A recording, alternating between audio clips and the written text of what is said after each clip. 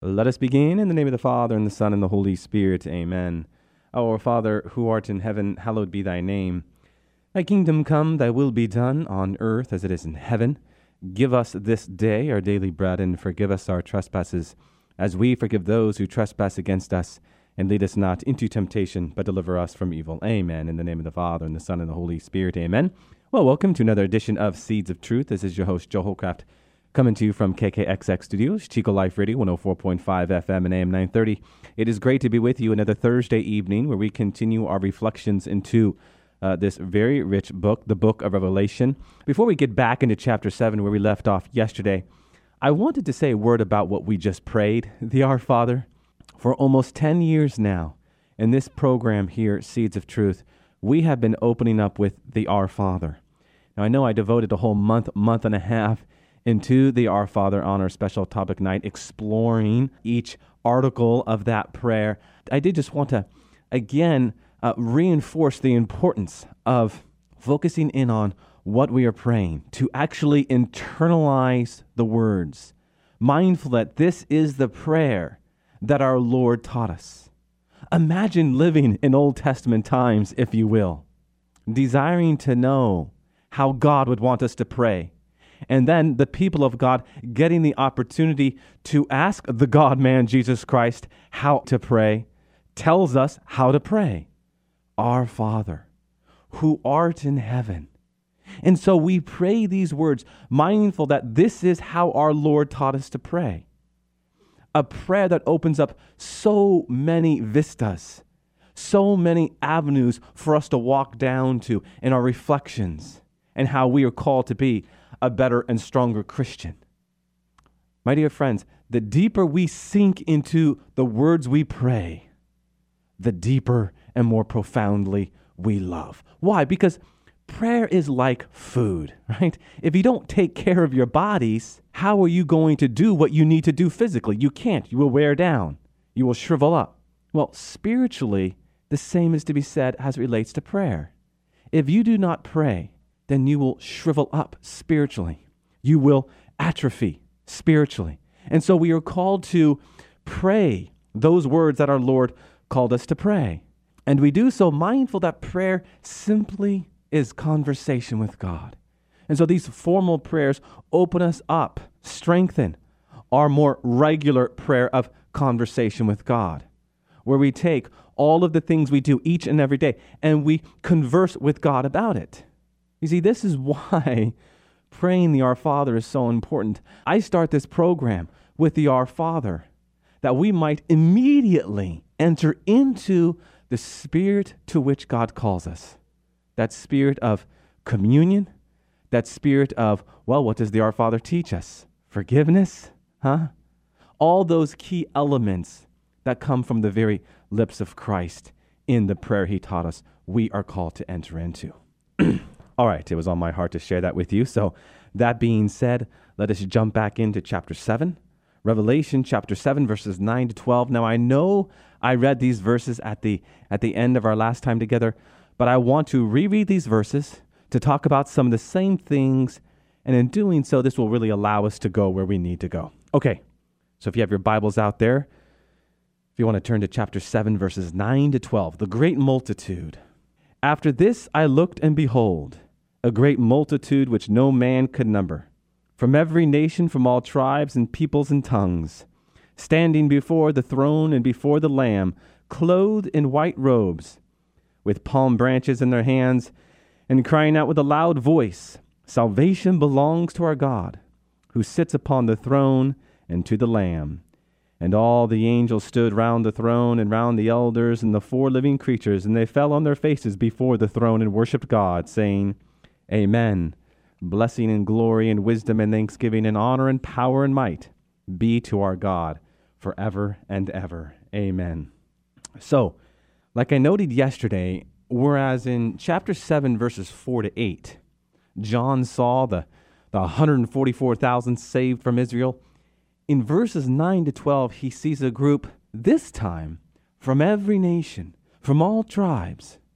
So what is going on here? Well, simply, God saves Israel, yes, but also the Gentiles. This was a very important part of the new Exodus hope. Because in the first Exodus, God saved Israel by delivering them from the Egyptians. In the new Exodus, Israel will return to God, but this time the nations are coming with them. Because the everlasting covenant is what? Is Catholic, in the Greek katholike.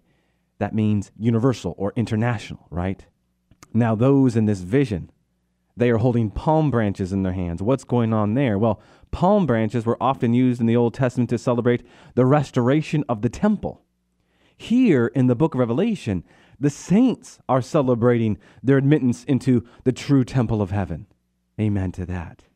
Now, in Revelation chapter 7, we have some similar language to that of Revelation 5, right? If you're to go to Revelation chapter 5, verse 5, what did we read? But the Lion of the tribe of Judah. In chapter 7, verse 5, we read of the tribes beginning with Judah. How about verse 6? The Lamb standing. In Revelation chapter 7, verse 9, we read of the great multitude standing before the Lamb. In Revelation 5, verse 9, we read from every tribe and tongue and people and nation. In Revelation chapter 7, verse 9, we read from every nation, from all tribes and peoples and tongues.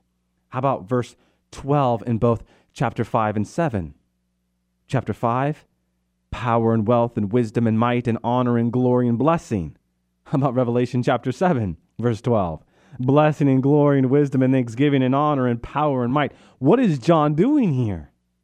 He wants us to see that the saints in both chapters share in the same communion. And amen to that. Okay, Revelation chapter 7, verses 13 to 14. Some of my favorite verses. Then one of the elders addressed me, saying, "Who are these, clothed in white robes, and whence have they come?" I said to him, "Sir, you know." And he said to me, "These are they who have come out of the great tribulation. They have washed their robes and made them white in the blood of the Lamb." Made them white in the blood of the Lamb. Now, I know I already touched upon this in chapter 5, but I do want to go back to this a little bit. This verse, they have washed their robes and made them white in the blood of the Lamb. Again, this echoes Daniel chapter 12, verse 10, which says that when the time of distress comes, many shall purify themselves and make themselves white. Here, however, the language is more mysterious. I mean, how can clothes be made white by washing them in blood? Last time I talked about God's pure blood. But here, I want to go back to the Old Testament a little bit, because the answer is that according to the law of Moses, the blood of certain sacrifices functioning as a kind of ritual cleanser, serving to do what? Well, what does Leviticus chapter 8, verse 15 say? And Leviticus chapter 14, verse 14 say? To purify people and things. And you and I both know, my dear friends, as Christ is the fulfillment to the prophetic thrust of the Old Testament, that these purification rites are fulfilled in our Lord's blood, which would be a shorthand way of speaking about his sacrifice on the cross, of course. 1 John chapter 1, verse 7 uses the same image, does he not? That Jesus' blood cleanses us from all sin. Now, although salvation comes entirely from God, we know that freedom, human freedom, plays a necessary role. Look at verse 14 closely. It really does focus on the action of God's people. They have washed their robes and made them white. How did human beings cleanse their robes? Robes, of course, representing themselves and their conduct in Christ's blood. Well, they washed their robes in the blood of the Lamb by accepting the gospel, the good news, the transforming message of Jesus Christ, by believing in Jesus, by repenting of their sins, and of course by being baptized.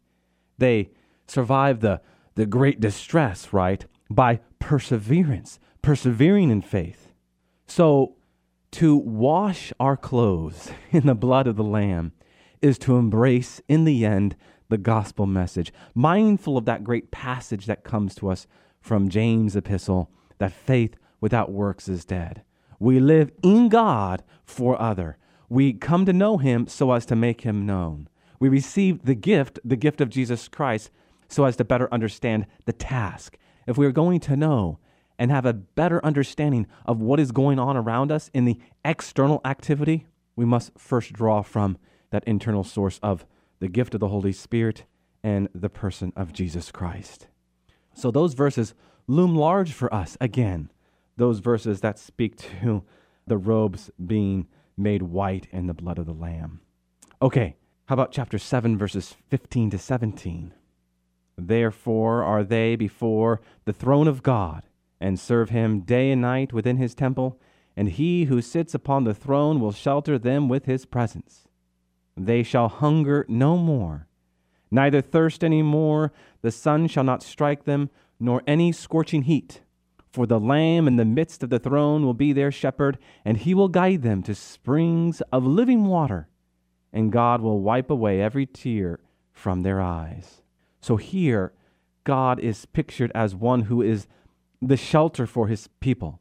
Later on, we are told that God and the Lamb actually are the temple of heaven, right?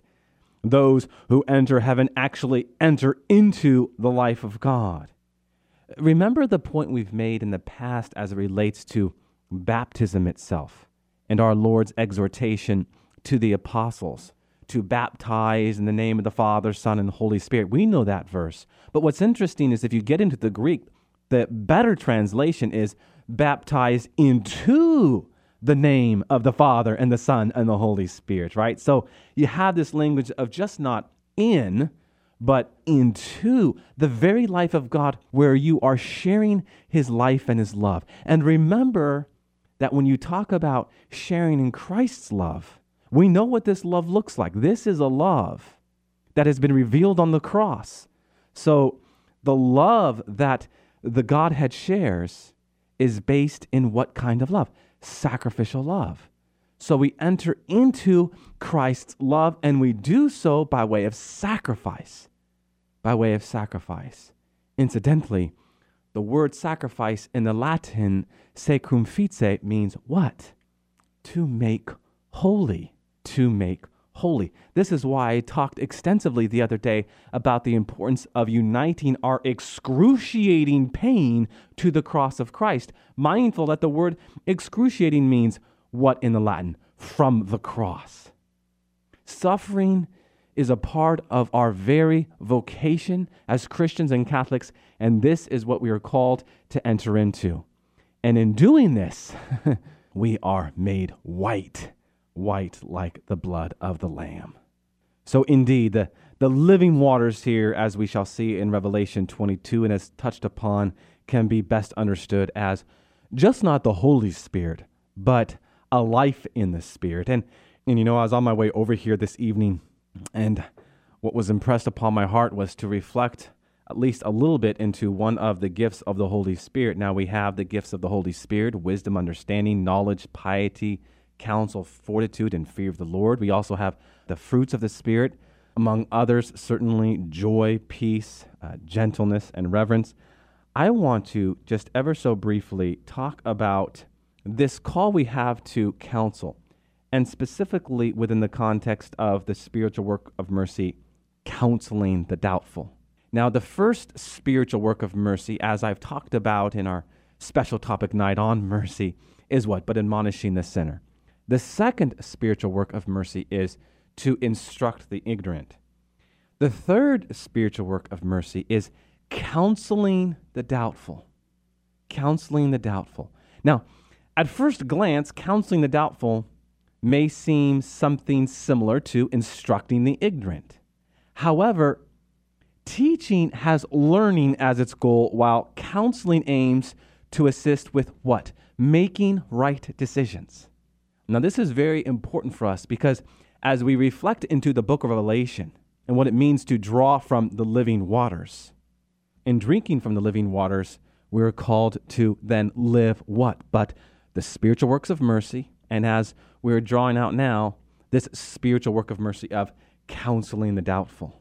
So while counsel includes some aspect of teaching, such as maybe providing information and perspective, its primary purpose is to assist a person in coming to a decision. Now, this distinction can actually be found in the root meaning of the word counsel. The English word counsel comes from the Latin concilium, con, which translates as with, and cilium as a decision. So to counsel means to assist someone in the act of deciding. To assist someone in the act of deciding. As such, counsel is connected to the great cardinal virtue of prudence. Prudence is that virtue which directs particular human acts towards a good end, right? In modern usage, prudence, and by extension counsel, has often been equated with what? But caution.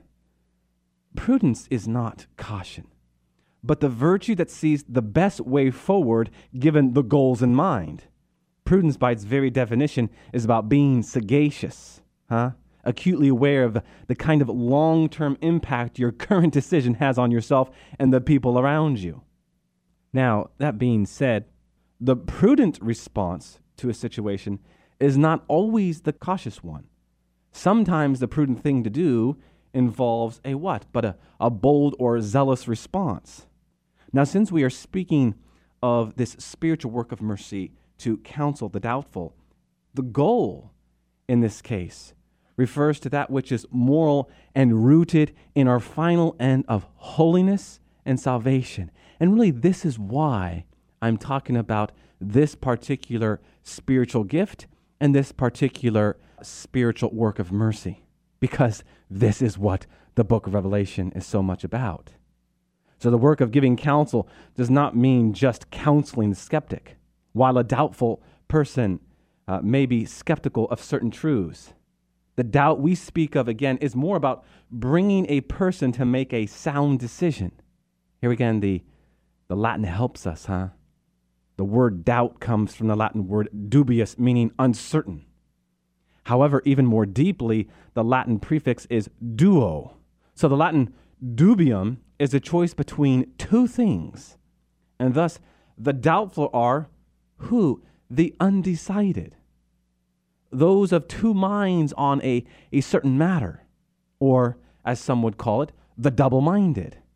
So this spiritual work of mercy is a work that helps the undecided, or those of two minds on something, if you will, to come to a good and upright decision rooted in the call to holiness and the goal of attaining heaven by God's grace. I mean, we really should start to see and appreciate this particular spiritual work of mercy as a great work of mercy. What a beautiful work of mercy it is to help better orient others toward their heavenly goal by assisting them in choosing the most virtuous and holiest way forward in a difficult or puzzling situation. Something I think we are really called to be present to. And I know for some of us, this is our very vocation, right? So we better be equipped to provide this beautiful work of mercy. We must first be docile to the will and mind of God, We must be well instructed in heavenly wisdom, which is often so paradoxical to the worldly minded. My dear friends, the capacity to give spiritual counsel grows out of a deep prayer life. What did I talk about from the outset in relationship to prayer, Good spiritual counsel grows out of a deep prayer life, out of the study of Scripture and the experience of living as a faithful Christian in the world. Here I am made to think of St. Paul's words to Titus in chapter 2. And as for you, speak the things which are fitting for sound doctrine. In all things show yourself to be an example of good deeds, with purity in doctrine, dignified, sound in speech, which is beyond reproach. Titus chapter 2, verse 1 and verses 7 to 8. And so again, my friends, we ought to regard at the highest level the importance of being counseled and counseling others, that we might become more deeply rooted in the decision to follow Jesus, to choose the Lord and the things awaiting in heaven, to leave behind double-minded ways and duplicity, to decide for what is true, good, and beautiful. So these are the things that I was made to reflect with out from these verses in verses 15 to 17, especially when you start to talk about these living waters, these waters that give life. Okay, what else could be said here in these verses 15 to 17? Well, There are several allusions here to Isaiah's vision of the new Exodus. And Michael Barber goes through these in his book, Coming Soon. Isaiah chapter 49, verse 6, we read of the 12 tribes will be restored. In Revelation chapter 7, verses 4 to 8, we read of what? The 12 tribes are restored. In Isaiah chapter 49, verse 6, we read that the nations will be saved. Well, in verses 9 to 12 of Revelation, we read what? That the nations are saved. In 49, verse 10, we read, there shall not hunger or thirst. In Revelation chapter 7, verse 16, we read, they shall hunger no more, neither thirst any more. Isaiah verse 10, neither scorching wind nor sun shall smite them. Revelation 7 verse 16, the sun shall not strike them, nor any scorching heat. And there are other verses. For the Lord has comforted his people. In 49 verse 13, Revelation 7 verse 17, God will wipe away every tear from their eyes. John evokes Isaiah 49 because, again, he wants us to see that Jesus has not only fulfilled the Old Testament, but at once transformed it and perfected it, so that when we share in it, we might give glory to God all the more. This passage also evokes Ezekiel 34 concerning the restoration of Israel. In this passage, the Lord explains that Israel is his sheep and that he will bring them out from the peoples and gather them from the countries and will bring them into their own land. And again, this will happen through the Messiah. So there's this constancy of promise and fulfillment all throughout the book of Revelation. Brothers and sisters, Revelation chapter 7 shows us God's faithfulness to his promise to restore Israel. As impossible as it seemed, God knew where the tribes of Israel were and was able to restore them. Moreover, God transformed the horror of exile into hope for the nations. This is what the crucifixion does. What is horrific now becomes our hope. And so, through their captivity, through the Israelite exile, God was able to extend his mercy to the nations who had taken the tribes of Israel away. And there is even a deeper lesson here, something that Michael Barber highlights. As we mentioned at the beginning of this chapter, return from the exile symbolizes deliverance from sin. Therefore, just as God was able to save Israel, which seemed to be lost and forsaken, never to return again, so too God is able to save any and every sinner, no matter how far he wanders away. Just to say that, I'm sure, evokes images of the parable of the prodigal son. The father has two sons, one who remains and one who goes off to a far country and ends up eating with the unclean swine. You know the story. The son finally returns home and the father slaughters the fatted calf. Here we have the story of God the Father's forgiveness for sinners painted in terms of Israel's exile. So for just as one son, representing Judah, remained at home, the other son went off to the nations, like northern Israel, like those 10 tribes went up north, right, to worship on Mount Gerizim in Samaria. Yet Israel returns when the calf is slain, when they reject their sin of idolatry. You see what's going on there? The parallel, isn't that beautiful? God spares no expense to find his children. We can run, we can run far and wide, but we cannot hide. Remember what we talked about as it relates to the eyes on one of those living creatures, that God is all-knowing? Was that not an important piece for us to appreciate our relationship with God? And did we not hit the pause button to reflect into the importance of what that means and how it ought to convict us to live a more vibrant and transparent life? No matter how far we go away from him, my friends, he is always ready and willing to bring us back home. Moreover, just as God transformed the effects of the exile into salvation for the nations, he does the same with our sinful lives. The great St. Thomas explained that just as God uses matter in all the sacraments to give grace, bread, wine, and oil, in the sacrament of confession, God transforms our very sins into vehicles of grace. What is going on here? Well, Our sins teach us that we are weak and needful of grace, and also show us God's great mercy. The end point is this, my friends, that our sins, now forgiven, teach us to hate sin even more, and they bring us closer to God. My daughter came up to me a few weeks ago.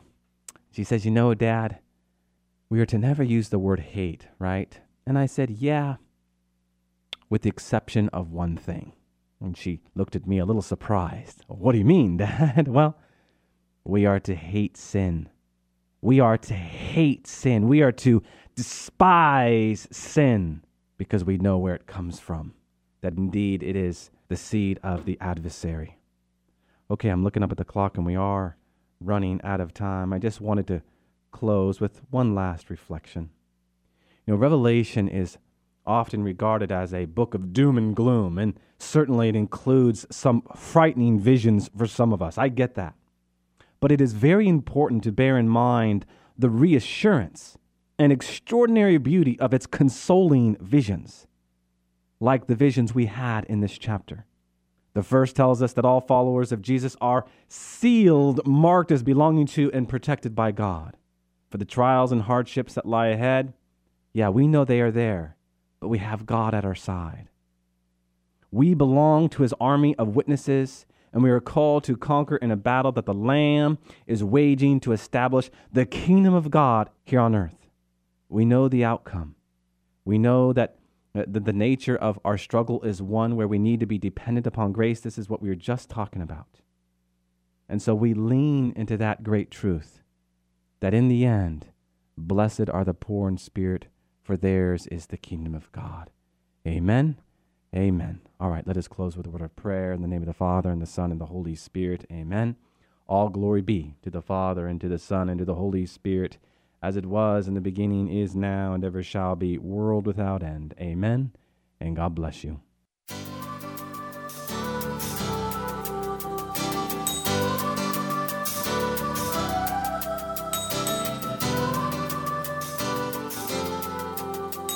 Thanks for listening to Seeds of Truth, heard every evening, Monday through Friday at 5:30 here on KKXX. If you'd like to hear this program or find out how you can help support Seeds of Truth, the website is joehollcraft.org.